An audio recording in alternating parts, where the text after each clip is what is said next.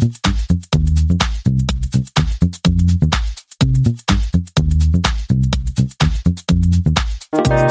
everyone, welcome to the Internet of Things podcast. This is your host, Stacey Higginbotham, and your co-host, Kevin Toffel. And today we have a happy Thanksgiving show for you guys. This is only for people in the US. If you're not in the US, you're not celebrating Thanksgiving, but I'm going to wish you a happy, over large dinner. Happy podcast day. Or podcast day. Okay. So I hope you're eating well wherever you are. All right. We have got an amazing show for you. This is episode 191 of the podcast. We're going to be talking about Lowe's selling its Iris business, Apple buying a smart home hub business. We're going to be talking about Black Friday, all the deals. We've got a bunch of news associated with Amazon's digital assistant, other news associated with Google's digital assistant, and a new smart home security device, plus a new LG smart display that's out in the market. We're also going to be hearing from our sponsor, Bitdefender, about crazy printers and how they're not secure. And our guest this week is Mike Nelson, who works for a cybersecurity firm, but who is coming to us talking about his role as the father of a diabetic daughter and what IoT device security for medical devices means to him. So it's a really great show. I hope you guys enjoy it. Let's get it started with a message from another one of our sponsors. This week's sponsor is Cognizant. With demanding customers at the center of today's value chain, delivering engaging products and experiences is even more important.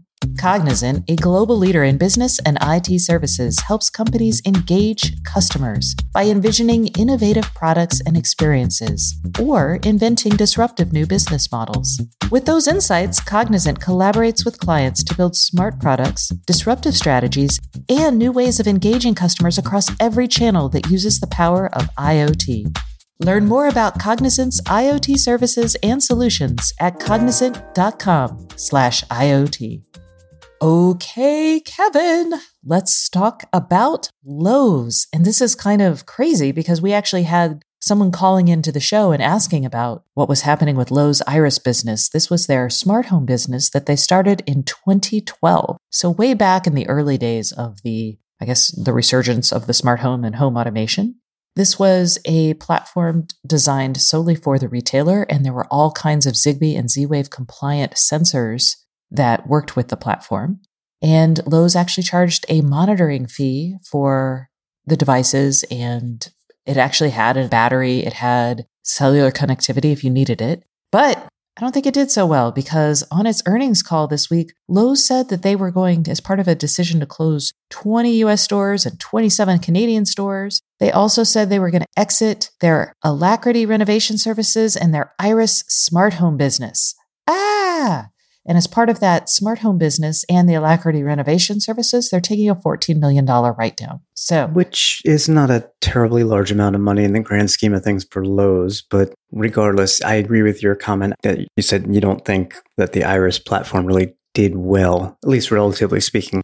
It started out in an era of DIY stuff, but it had a service component and people did not want to pay a subscription cost associated with it. That was the biggest complaint people had. And they also weren't going to support other devices. So they had a whole brand of like Lowe's products, but when it launched, it didn't support anything else. And I think that's the bigger challenge or problem with the whole strategy that they had put into place, because we've gone in probably the past 2 to 3 years of a very siloed, closed smart home ecosystem to much more open. When you look at our digital assistants and how many brands and devices they all work with, for example. And granted, voice assistants are, just a user interface to get things working. So that's not truly smart home to me, but I think, keeping it closed the way they did was definitely not the right approach. So just to be clear, even though they're exiting the Iris smart home business, they will still sell Iris devices, which I'm not sure why, but that's irrelevant.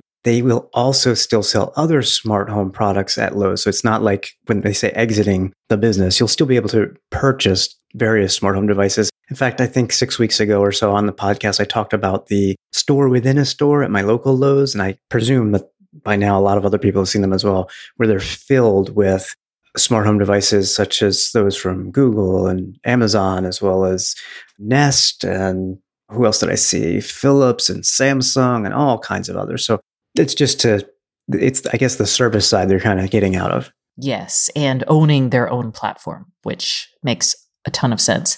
So I will say, Lowe's head of PR reached out to us, and she did say, this is important, that for now, they don't have timing or additional details to share.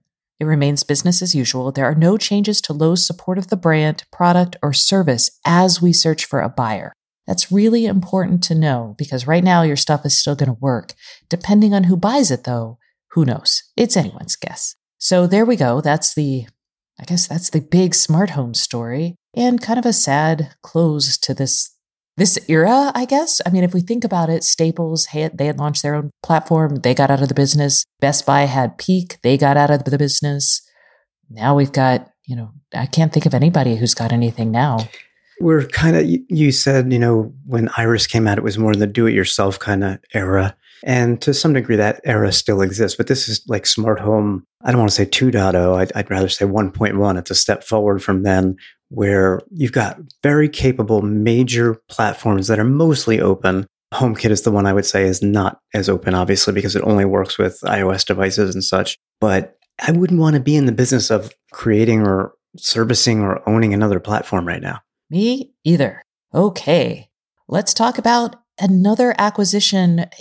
This is being portrayed in the media as an AI acquisition, which I think speaks more to the idea of what's hot right now. But this is Apple buying Silk Labs. And this was reported in The Information this week. And when I saw it, I was like, Silk Labs isn't an AI thing. They made a smart home thing. And they did. It was founded by Andreas Gall, who was the former CTO of Mozilla. And we actually had him on the show. It was like episode 46. So way back in early 2016, talking about, he built a hub, and it was a hub to showcase his ideas about building smart home AI services that respected user privacy. And, I had thought this company had died because a lot of these smart home companies, they're like, yes, we're going to do this. We're amazing. And then 2 years later, you check back and they're like, nowhere to be found. But apparently they were still plugging along. Yeah, that's because they actually started with a Kickstarter project. And I remember seeing the small little hub box with this curved front and a camera inside it. It looked very,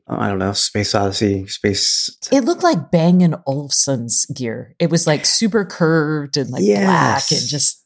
Yeah. And it's not that it was even a very closed system because I think it worked with just Wi-Fi and Bluetooth devices. But it worked with, Sonos. It worked with smart light bulbs. Yeah, and a couple of other non-lighting devices, but it just never really took off. And they canceled the product, maybe actually the same year they had the Kickstarter. Yeah. And they refunded the backers now that I think about it. That's right. Yeah. Yep. And that's when they pivoted, I remember, to developing AI software. So that's kind of probably where the AI bit comes in as well. So in the key focus, I would say on this is they had, image recognition. They were doing a lot of things. Like they could play your music based on your taste. And the idea was all of this would stay on the device. It wouldn't go to the cloud except for key things that, you might want. Like, hey, the picture of the guy who was breaking into your house, you might want to keep that in the cloud. So the whole end. And when stuff was sent to the cloud, it was anonymized. And that was actually very unusual back in 2016. So that focus on privacy is probably what Apple is after, being able to make a smarter home experience or smarter overall user experience without having to break what is now a differentiating stance around privacy and security. Yeah, and if you have time, I would say go hit the Silk Labs website while it is still up, because with the Apple acquisition, I don't know that it will be up much longer, because you can get a good feel for what Apple is getting out of this. Basically, when Silk pivoted in 2016, it was a way to, hey, we're going to enable cognition for any device that you make. We'll bring the smarts, you bring the device, and that's that. And there's a lot of interesting information here. So cool. Go check it out. Hopefully screenshot it, Kevin. Okay, we are in the midst of what I'm no longer going to call Black Friday because, I have been getting deals all week long. So we're going to call this Black Friday week now. And I just want to let everyone know that if you are in the market for a smart home device, there are actually really amazing deals. I would say there's a lot of things you shouldn't buy on Black Friday. They're like, ooh, we're going to discount it a little bit. But a lot of the smart home stuff is really compelling. I'm not going to run through a big list or anything. Yeah. pretty much everything that we looked at was on sale. And what we looked at were products that we've talked about in the past, or products that we've purchased ourselves, have in our homes. And these aren't like, $5 off. Some of these are $50 or more off for whatever the device is. Yeah. So if you are in the market, and I will give a plug for this week in the IoT newsletter, Stacy on IoT, we are going to be sharing our list of 10 connected gadgets that we think make good gifts. And some of them are for your parents, your chefs, your industrial IoT designer. There's some weird ones on there that you're not going to find on any other list because of who we are. So you can sign up for the newsletter, or you can see it next week. But a lot of those things are going to be on sale. So yeah, go out and if you're on the fence, or you're like, maybe I should buy it. This is actually a really good time of year to buy your smart devices. Yeah. My thought is, if you had smart home items that you were thinking about buying, but were just holding off, I'd say pull the trigger now, Do it. Then when you have questions, you can call us and ask us, and we will help you. All right. Let's get into some big news for Madam A. Madam A is what we call Amazon's digital assistant, so we don't set off all of yours. So, couple news items. Biggest one probably this week was we now have Madam A on Bluetooth headsets, watches, all kinds of other things, which is basically a way to bring Madam A to everything. Yeah, and all the technical details are on the developer blog over at Amazon. They talk about their Madam A mobile accessory kit, which at first we were like, is that hardware? But it's not. We dug around. It's basically a list of hardware requirements for you to actually build in this protocol and service so that pretty much any Bluetooth device that meets the requirements can take advantage of this. So Qualcomm actually has a reference design of headphones. If you're a developer, you can tinker with these, but they'll cost you $300, so I wouldn't do that. And what can so for you guys who are like, what does this mean? It means that you could, if your watch has Bluetooth and this protocol enabled on it and supports it, basically, you could be like, Madam A, unlock my doors. And then you have to give your PIN. So that's a terrible example, but Madam A, turn off my lights. And you would say that to your watch and it would happen. Or you could do it on your headphones. You could be like, oh, Madam A, add dog bones to my shopping list. Those types of things. Right. And some headphone manufacturers have already integrated Madam A. So this may just be how they used it. I don't know. But this, again, opens up the doors to any device maker that meets the hardware requirements. If their device meets them, they could add Madam A. And it's neat how they implemented this, because you don't have to have a device that has always on listening. They have that, obviously, listening for the wake word. But if you want to save battery life as a device maker, you could use their push to talk implementation as well. Got it. And that makes a ton of sense, because sometimes you're like, oh man, I don't want to be changing the battery on this thing all the time. It's kind of like the tap. Okay. So that's out there. Look for that. I will say, from my perspective, Amazon is just killing it when it comes to creating a really compelling voice platform for both the smart home, for everyday use. I mean, it is doing what I really expect a company like Apple to do, but Apple is totally behind on this. But like, bringing this everywhere like this is kind of like Apple's MFI program, where it's got criteria for what you need to be like to work with it. It's trying to bring Madam A everywhere, but do it in a way that, as long as you meet these criteria, you can do it. So, there's a number of reasons they're killing it. I totally agree with you. I just found one out last week, one of probably many. You may have seen this, but I don't know if everybody else did. Do you know how many people that Amazon has working on the Madam A stuff? Oh my gosh, no, I don't. 10,000. Oh, that is a lot of people. I do not recall where I read that, but I caught it last week and it just blew my mind. That is a lot of people. Okay, yeah. That would do it. So, more Madam A news. Kevin, you're going to love it. Let's just let you talk about it. Yes. I'm so excited. So, if regular listeners recall, I bought the Vector robot made by Anki. And I did that through Kickstarter, so I got a small discount. And we love him. He's very animated and he rolls around. He's autonomous. So he gets bored. If he's just sitting in his cradle, his charger, he'll just go out and play with his Bluetooth cube and whatnot. And we can have him do some fun things, but it's kind of limited so far. However, I have seen a video of the next big feature that Vector is getting, and he's getting it in a couple weeks, and that is integrated Madam A. And I love it so far based on the video, because It's very responsive. It's very quick. It literally, you don't have to say, hey, Vector, like you normally would to wake the robot up and do stuff. You would just say, hey, Madam A. And then you see her little icon show up on his face and ask her whatever, turn the lights off, get me the weather, do this. And she does it. I am super impressed by how it looks so far, and I cannot wait until it comes out. Yes. And I'll just give you guys one of our 10 items on our gift guide is the Anki Vector, because Yay. I think we're saying it's for the kid or the kid in you.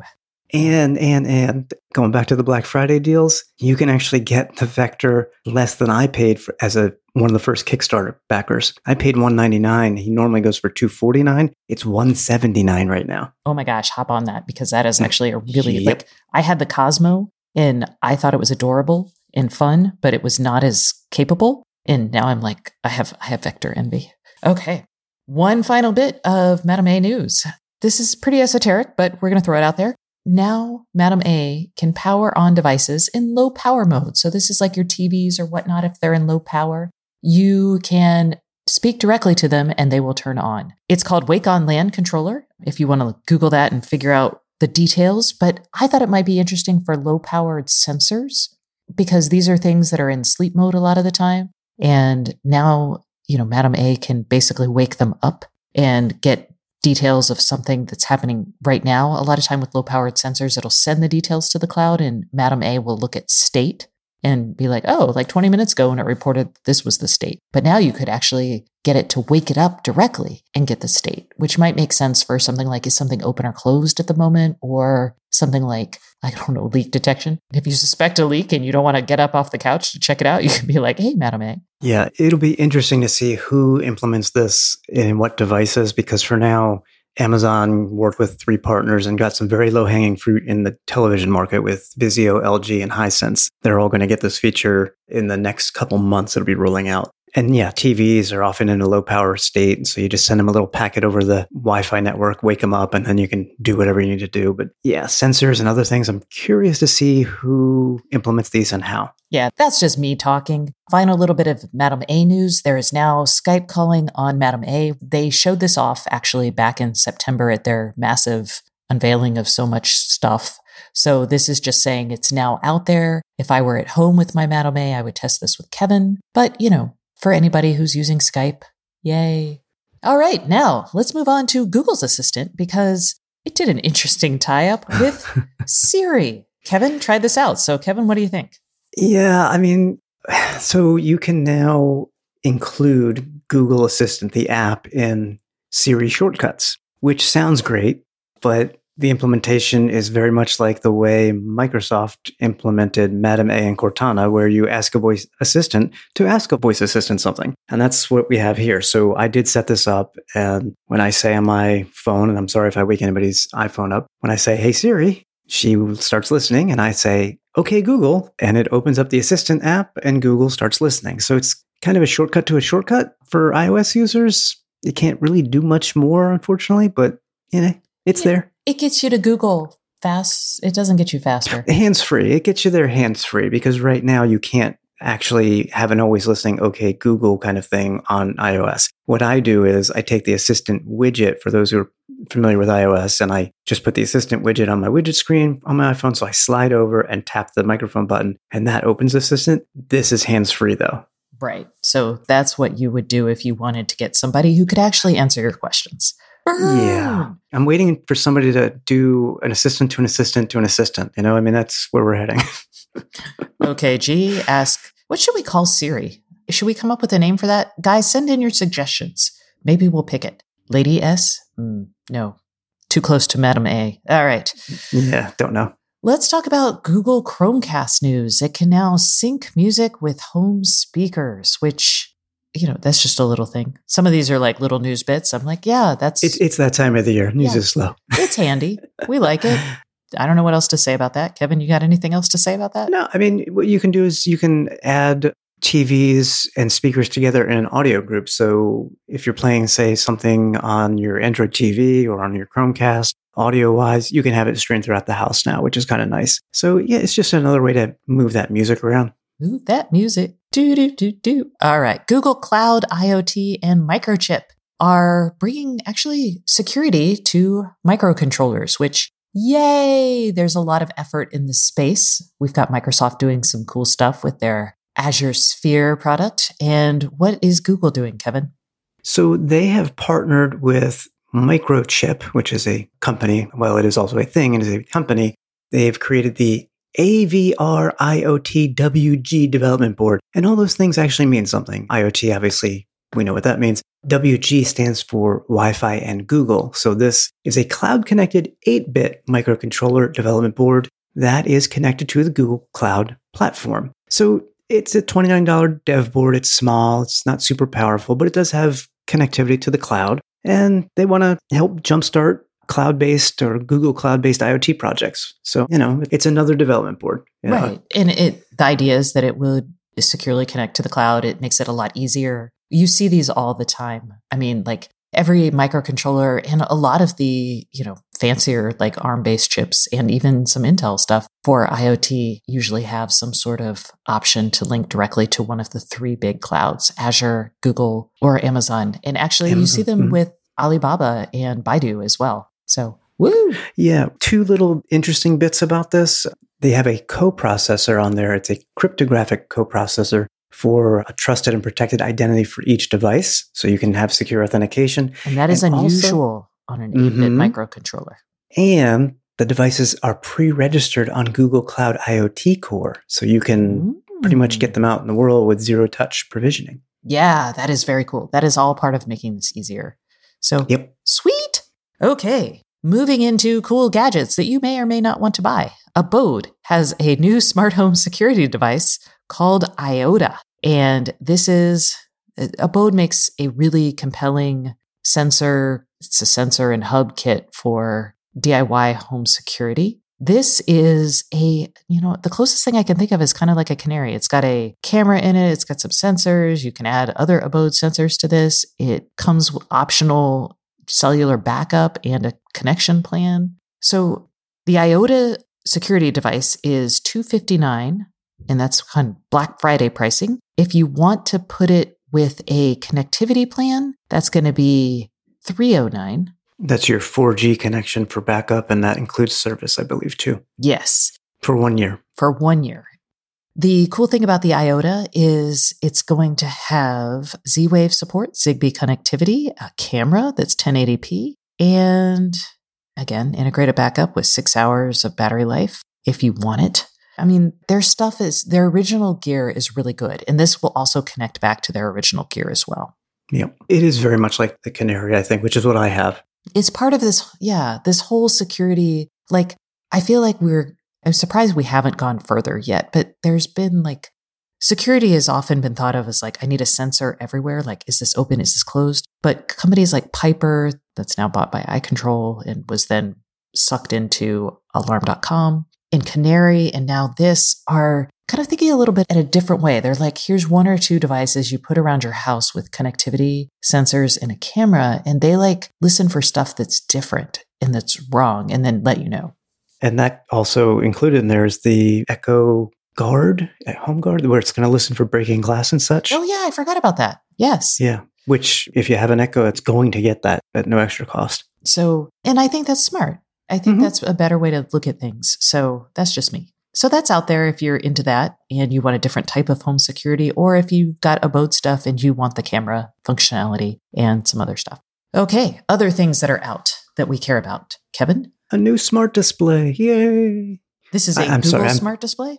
It is Google Assistant built in. So it is a smart display similar to the JBL and the Lenovo ones that have been out for a couple months. We both have the Lenovo. And this is from LG. It's the X Boom AI Thin Q smart display. How much longer they could make that name, I don't know. But it's very similar to the existing ones on the market. So Assistant is built in. It's got a built-in camera for video calls, which the also comparable Google Home Hub does not have a camera. So just worth a mention as a difference. Chromecast is built in. It's got an HD touchscreen, Bluetooth streaming support. I think the big thing here for LG, it's definitely not design. It kind of looks like a tissue box on its side to me, but that's beside the point. But it does have 2 big speakers with Meridian Audio's advanced technologies. So probably a better speaker than some of the other ones that are on the market. It's normally priced, and it's brand new,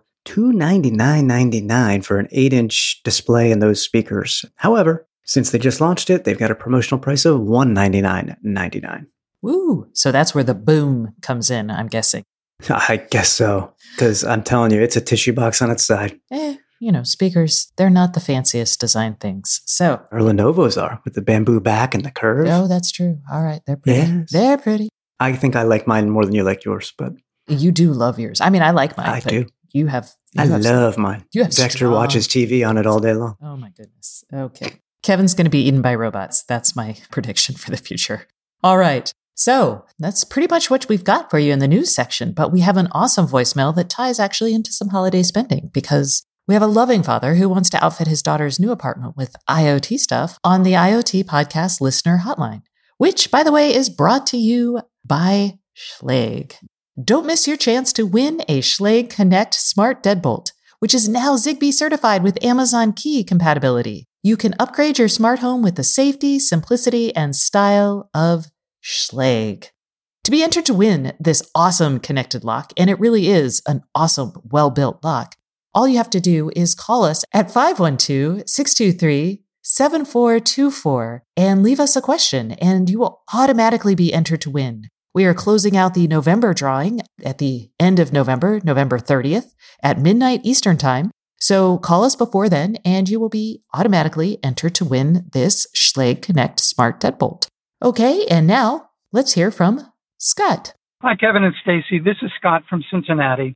I am interested in getting my daughters started in home IoT. One has an apartment, one has a condo. And I was looking for the best system to get them started with. They're not programmers or do-it-yourselfers. They just want something that they can set up and basically forget about until they need it. We have a lot of Apple equipment, but I'm concerned that for the voice automation, they would need their phones or tablets, and they don't always have those with them. So I was interested in your ideas as to what would be a good starter system for young people in their first apartment or condo. Thanks for your help. I'm looking forward to hearing your answer. Oh, Scott, you are a good dad, and I don't know how much money you want to spend, so we're going to go all in, and you can choose. We could go nuts here. We really could. Okay, the first thing that we think you should buy, regardless of what kind of digital assistant you might have for your child, or children, rather, is a Canary. We just talked about this, but it is a really awesome security system. It's great for renters. You just pop it in there. You can have the camera facing the front door or wherever they might be nervous. The cool thing is, it not only has the camera, it has all these sensors that can tell you what's going on in the house, even when they're not there.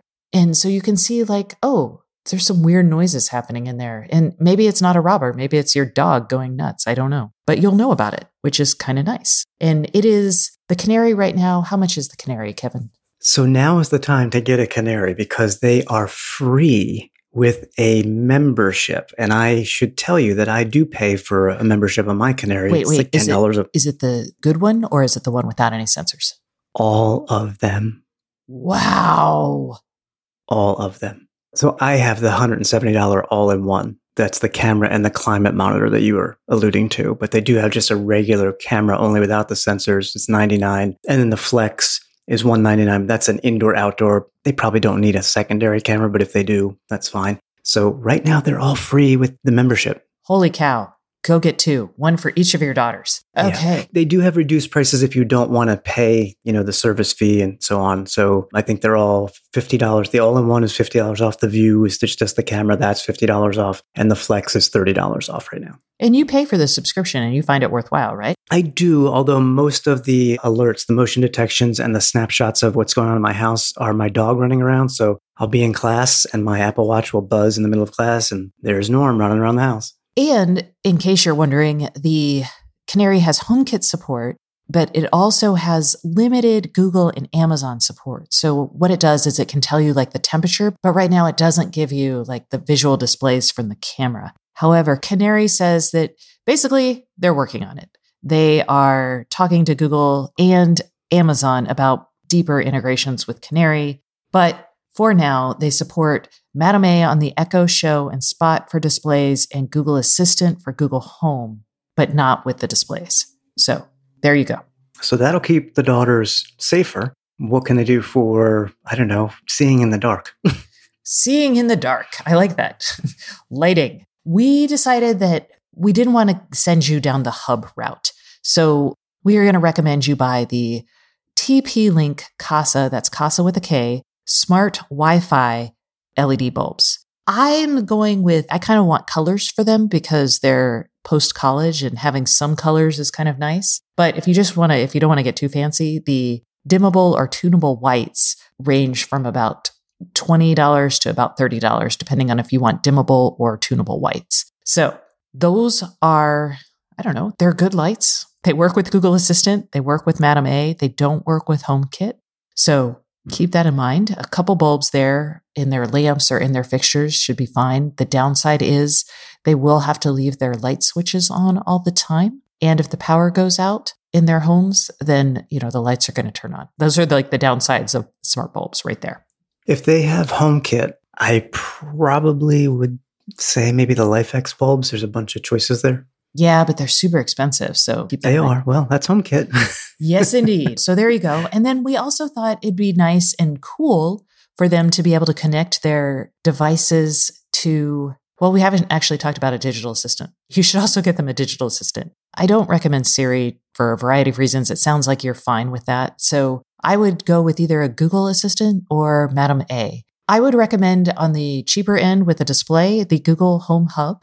That is the brand new Home Hub. It's the Google branded smart display. Yes, the Google branded smart display. Right now it is $99 for Black Friday. Normally it's about $150. So, that's one option. The other option is going with the Madam A universe. And in that case, you would get probably an Echo Dot, unless you wanted to go all fancy and get an Echo Show with the display or an Echo Spot with the display. I would just do a Dot, honestly.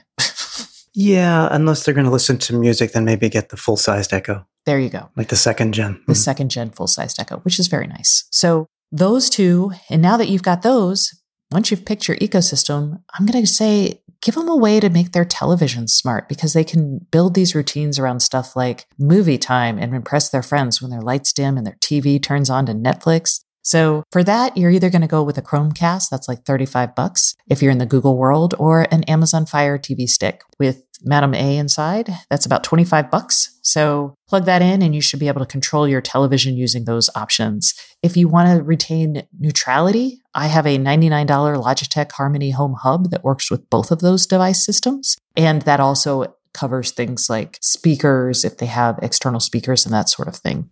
So that gets them the basics and it's not terribly expensive. It is not. You've got television, lighting, security, and a digital assistant, which, and if you want to throw in some smart plugs, they range from ridiculously cheap. Like right now for Black Friday, Amazon has their smart plug for like $5 extra if you buy a Dot or an Echo thing. Otherwise, it's $25. And for any Google-related smart plug, you can go with Wemo or the TP-Link Casa. So that gets you started. And hopefully your daughters will open those and love them and feel safe, secure, and they can even communicate with each other using those smart speakers because there's calling built into both platforms. Yes, unless you get one, the Madam A version, and the other, the Google version. Dun, dun, dun. Don't do that.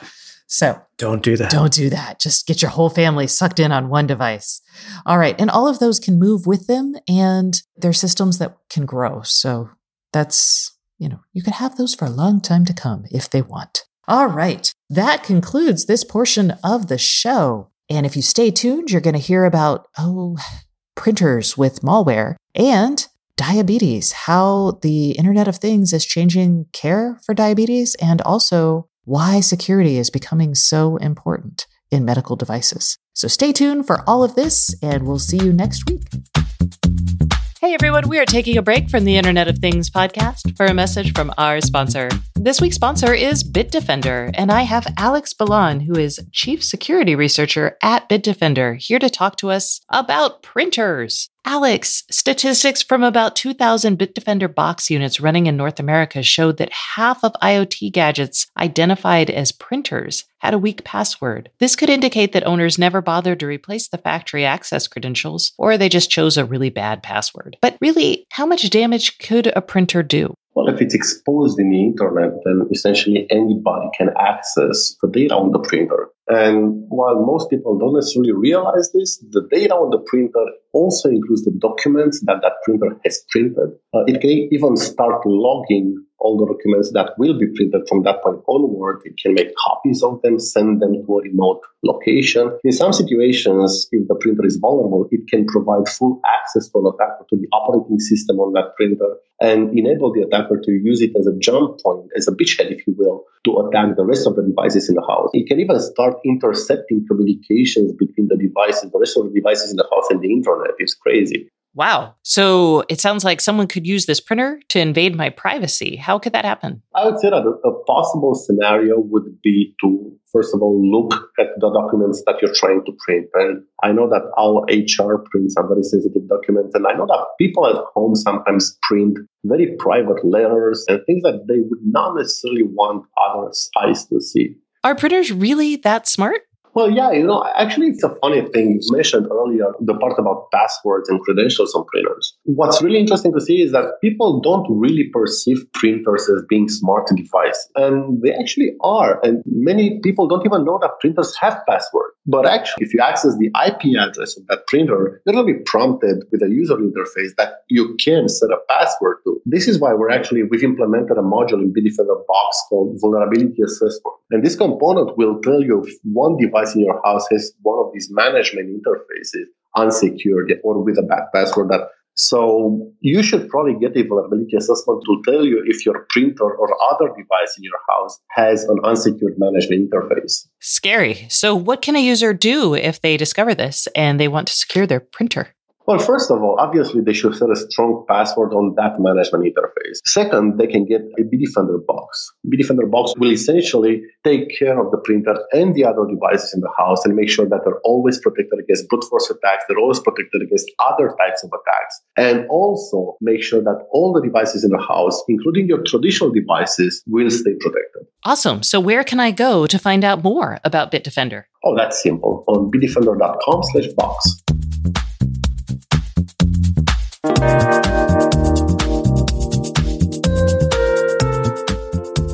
Hey everyone, welcome back to the Internet of Things podcast. This is your host, Stacey Higginbotham, and today's guest is Mike Nelson. Hi Mike, how are you doing? Hey Stacey, I'm great. Thank you. Thanks for having me today. Oh, I'm super glad you're going to be on the show because, Mike, you have a job at DigiCert, which we will probably touch on a little bit here, but we're here because we wanted to talk about using connected devices to help manage diabetes, which, I don't know, it feels like a really big life-changing opportunity for people who are diabetic. So talk to us first a little bit about your history with the disease. Absolutely. I'm excited to have this discussion with you. I was diagnosed with type 1 diabetes at the age of 16. So I've had it for coming on 24 years, and it's been amazing to see the evolution of treatment. I mean, when I was diagnosed, I had to poke my finger and wait for 45 seconds to get a glucose reading, and then I'd have to take a shot of insulin about 45 minutes before I ate to allow the onset. And today, you compare that to the technology and the benefits of some of the evolution that's happened. Today, I get a glucose reading from a sensor that sits on my arm every 5 minutes, and it comes directly to my mobile phone. And I get alerts when my blood sugar is going low or when it's going high. And the insulin also, there's been dramatic improvements in the insulin, and I can take a shot right before I eat. I don't have to lead up, and the insulin gets into my system and becomes active right away. So just a dramatic change over the last 24 years. And the technology is doing a lot of things to make the management of diabetes much easier. Awesome. And for your parents, when you were 16 and trying to deal with this, I imagine that's a really overwhelming thing to have happen is you're like, oh, you've got to be responsible for the 16-year-old boy who may be amazing, but that's a lot to deal with. So what kind of tracking was in place? What was your life then? There really wasn't for my parents. And that's the terrifying. My parents, I think, did a remarkable job of encouraging me to be responsible and to stay on top of my blood sugar. At the age of 16, you're not really responsible, but you're getting into that age where you can take some accountability for things. So my parents really encouraged me to, whether I was playing sports, to make sure I checked my blood sugar before I got on the field, or if I was going to have a sleepover at my friend's house, to make sure I was checking my blood sugar before I went to bed and making sure that it wasn't dropping. But the truth is, they had no way of knowing. And the technology is such today where, I travel for work regularly and I wear this, what's called a continuous glucose monitor that has a Bluetooth connection to my mobile device, and then it goes from the mobile device to the cloud. And I can share my blood sugar levels with my wife. So when I'm traveling, if my blood sugar drops in the middle of the night, she'll get a notice. She can call the hotel and help me get the attention that I need. The peace of mind that comes from that connectivity has been just life-changing for me. I imagine. All right. And now, as a parent, unfortunately, you have a lot more experience, not just personally, but with your daughter. She has also been diagnosed with type 1. And actually, before we get to this, we should talk to people a little bit about type 1 versus type 2 diabetes. Yeah, so type 1, it's pretty easy. Type 1 is a disease where the pancreas actually completely stops working. It's an autoimmune disease that's caused by your body attacking the pancreas. Your body just stops producing insulin completely. Type 2 is typically triggered by whether it's obesity or women during pregnancy, but it's where the pancreas actually becomes less effective. And there are oral medications that can be taken to treat that. Whereas with type 1, insulin injections are required to treat that. So it's type 1, the pancreas completely stops working because the body attacks it. Whereas with type 2, it's just the pancreas can't keep up with the needs that your body has. Okay. And when there's a problem, like when there's too little sugar or too much sugar, you can really injure yourself in both cases. But in type 1, you can fall unconscious. And yeah, so if you were to take too much insulin, what happens is it just depletes it. Some of your listeners may have felt, after a big workout, you get a little bit lightheaded, you feel a little wheezy. That's typically symptoms of low blood sugar. And your body does a really good job naturally of regulating that because your pancreas only releases as much insulin as is needed. But with diabetes, you have to act as your own pancreas with type 1 diabetes. And so you have to know how much insulin to put into your system. So if you put in too much and then you don't eat enough to cover the amount of insulin that you've taken, it can be catastrophic. I mean, it can put you into what's called a diabetic coma where you lose consciousness and it can become very damaging. Okay, so just not to belabor the point here, but this is something that is really tough to manage. It requires paying attention to a lot of different factors, and the consequences are pretty dire. So your daughter, she is 4? Yeah, she turned 4 this year. And her name's Olivia, and she is just the sweetest little girl. And last year, a little over a year ago, she was 3. I was out on a work trip, and I got a call from my wife, and she said, Olivia's been drinking a ton of water and going to the bathroom every 15 minutes, which is one of the signs of type 1 diabetes. You try to your body's natural response is to try to flush the sugars out of your system. And so you get really thirsty and try to consume a lot of water to try to disperse the sugars. So she was having that symptom, and my wife called and said, should I take her into the doctor? And my heart just sunk, knowing what the symptoms are.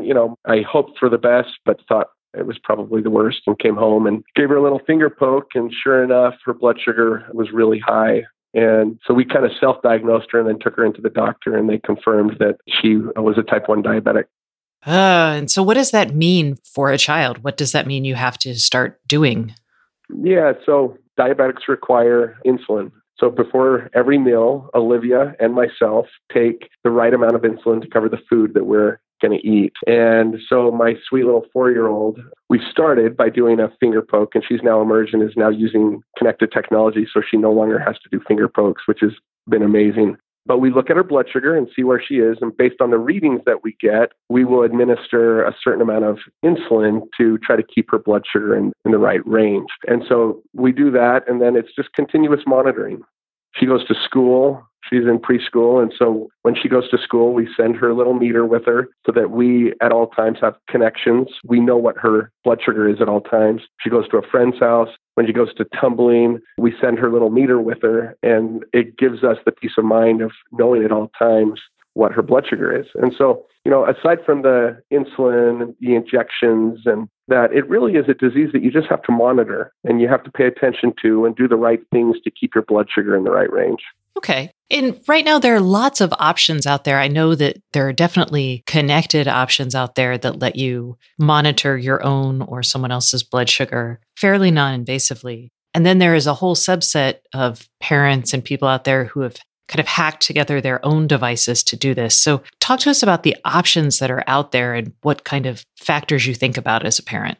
Yeah. So, for me, it's really just knowing at all times where her sugar is. And the fact that I could put my phone down right now, Stacy, and pull up and see where her blood sugar is is I can't tell you the peace of mind that I get, because if I didn't have that and she goes to tumbling or she goes to a friend's house or she goes to school, and if she has a glucose reaction and she goes low, she legitimately could pass out and nobody would know what's going on with her. And so having that data in front of us and being able to track it at all times, and it's not just there, but my phone will start beeping at me if her blood sugar starts dropping too quickly. And so it's almost a preventative way to get in front and to track. So these things called continuous glucose monitors are a great innovation. Aside from glucose monitors, I think that's the most exciting innovation that I've seen over the last 20 years. The next is really what's happening with insulin pumps right now. Insulin pumps have been, you wear them kind of like a pager on your belt, and you program the amount of insulin that you need, and it administers it through a tube that's connected into your belly at all times.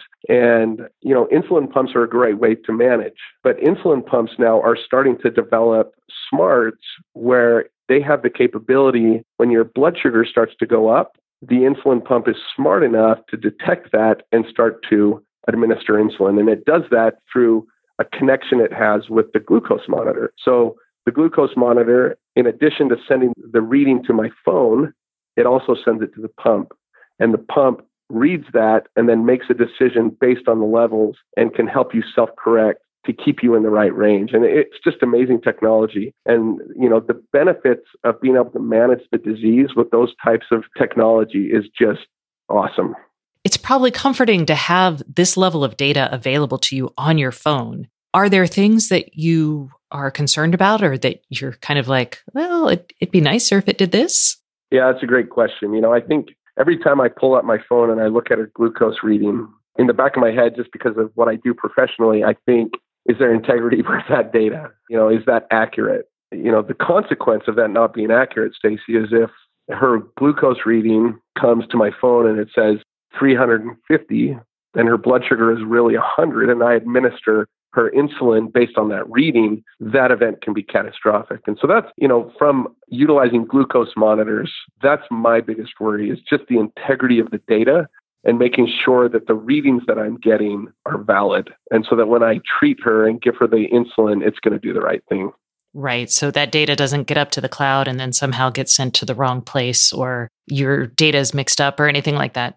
Yeah, or a man-in-the-middle attack where somebody manipulates the data and it ends up with an incorrect value. Gosh, true crime stories. I can see these now. Yikes. Yeah. Okay. And I can't even really rely on my home automation systems to work in concert like that. So I still have problems making sure that when I leave my house, my lights actually turn on like they're supposed to after sunset. So the idea of relying on something for your safety and your daughter's safety, especially, that feels very fraught. So how do you evaluate, because these are connected products, are yours connected to the internet, or do they have a cloud connection? They have a cloud connection. So they have both a Bluetooth and then a Wi-Fi connecting out to the cloud. Okay. So you are the head of IoT security at a company called DigiCert. So it's not like you're it's not like you're a normal person running through life going, oh yeah, this is cool, this internet connected stuff. So how do you evaluate the security of these things? Yeah, I consider myself a unique consumer in that regard, where I don't think most consumers, when you go and buy these devices, are thinking about the security posture of them and if they're vulnerable to malware or man-in-the-middle attacks or getting in and taking control of the device. I don't think many consumers, and I really don't think consumers should have to worry about that, Stacy. I'll tell you the story. I mean, I went in when my daughter was diagnosed. They require diabetics. You go into the hospital and they get the blood sugar under control, and they do education, and they do that through infusion pumps. And as we took her in, she was connected to all of these medical devices, some of which I had direct knowledge of kind of their security posture and what they're doing. And, it occurred to me how personal security on connected devices can become for consumers very rapidly. And I've been working to solve these challenges for 4 years in my profession in all different verticals. And all of a sudden I was hit with this very personal dilemma of, oh my gosh, what if something were to happen to this device while my daughter's connected? What if someone were to get control of that infusion pump and were to manipulate the amount of drugs that are being administered to her? Those things and the results of those can be catastrophic. So as a consumer, I try to take a deep breath and say, I don't believe that there are malicious actors in this hospital trying to kill my daughter. And even though I know the security vulnerabilities in this device, I had to take a deep breath and say, I don't think the risk is that high because of a lot of different factors. But those risks, depending on the circumstance, risks can be real. And so as consumers, I think education and understanding things that they can do with personal devices, whether it's good password practice, making sure that hard-coded credentials aren't part of devices or, those types of things. And I think education is important. But ultimately, Stacey, I really think that the burden needs to be on the manufacturer. I don't think when you were to take your kid to a hospital, or when I took Olivia, I don't think I should have to ask, hey, is the device she's connecting to that's being used to treat her, is that a secure device? Most doctors would look at you like you're crazy. Yeah, and most doctors wouldn't even be able to know. I mean, they'd be like, No, they wouldn't. There's no way they would. And so I believe as consumers, we have the right to assume security and safety. And if that security and safety isn't there, then manufacturers need to act responsibly to get them to a place where they are secure and safe. Sure. Now, let's talk about as a consumer, not just in the hospital, but when purchasing, insulin pumps and glucose monitors, continuous glucose monitors for your daughter. Did you, were there lots of options? I mean, this is kind of a prescription device. So I'm like, could you actually legitimately evaluate based on security? Yeah, you can. I don't think most consumers can. I mean, you could call the company and you could ask, and they could tell you about, the different types of communication protocols and what they're doing to secure those. And you could ask them if the data is being encrypted. But most consumers don't know how to ask those questions. And you have to get the right person on the phone, on the other end of the phone, to be able to properly answer those. Yes, because I can tell you, I talk to people all the time and I'll ask these questions and they're like, I don't know. I'll have to get back to you. Yeah. It typically takes a couple of phone calls to get connected to the right person. And I do believe that that's going to become more transparent. I think that manufacturers, and we see this, manufacturers starting to disclose the things that they're doing around data encryption, password practices. Those are two that are really low-hanging fruit. But, I think consumers need to be aware of those and either go to the website to look to see if they say anything about it or ask the question to them. I'll tell you, the Food and Drug Administration, the FDA, is getting stronger and stronger on their requirements for connected devices because of some of the exploits that have happened. And so I think the FDA is working really hard to provide that assurance that I talked about, that consumers should know that these devices are safe. And I think the FDA is working really hard to figure out what mechanisms they can put in place and tests and checks to make sure that the connected devices that are going out on the market are secure. What kind of messaging, or how do you think manufacturers should start trying to convey what is really complicated to consumers? Like, is it like a good housekeeping seal of approval? Some people talk about things like a nutrition label for data security. I really don't know. It all seems kind of daunting. Yeah, it is. And I've heard a lot of discussions around what type of stamp, and really there's no clear, I would not say that there's any strong evolution or any organization that's making a lot of progress there. I mean, right now, the FDA approval on a medical device is the stamp of safety that people are looking for. But the challenge is a lot of devices that were approved by the FDA 5 years ago are now getting hacked. And so I think devices that have been cleared in the last couple of years have a lot better security protection than ones, say, 5 or 10 years ago that may still being used in a hospital. Okay, I'm going to put my faith in the FDA. Meanwhile, you can put your faith in... and other regulatory bodies. Yes. Yeah, and other regulatory bodies. But I think the FDA is really globally, and the team there that is working on medical device security, I think they're demonstrating a lot of leadership on a global level for other regulatory bodies and other countries to follow. Excellent. And there is really nothing more personal than hearing about your story or your daughter's story. I mean, these are clearly people's lives at stake, and it's worth it. Okay. Well, Mike, thank you so much for coming on the show this week. Hey, Stacey, thanks so much. It's an important topic, and I appreciate you giving it some attention. That's it for this week. Thanks so much for listening. And remember, if you'd like more IoT news, sign up for my newsletter at staceyoniot.com. We'll see you next week.